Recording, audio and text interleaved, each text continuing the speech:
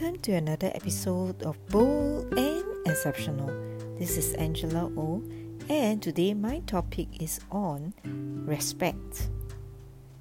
We have always heard respect has to be earned. I believe that we cannot expect people to respect us unless we first show respect for others. Respect is irregardless of the status or position of the other party, whether they are working as part-time waiter or the boss of a MNC.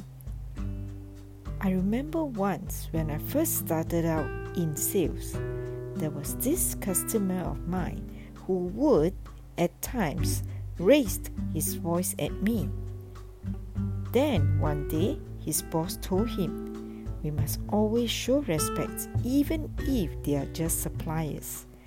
You never know how one day tables might turn and you could be begging on the streets."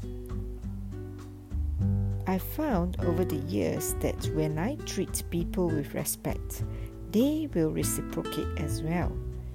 So let's treat everyone with respect and happy selling.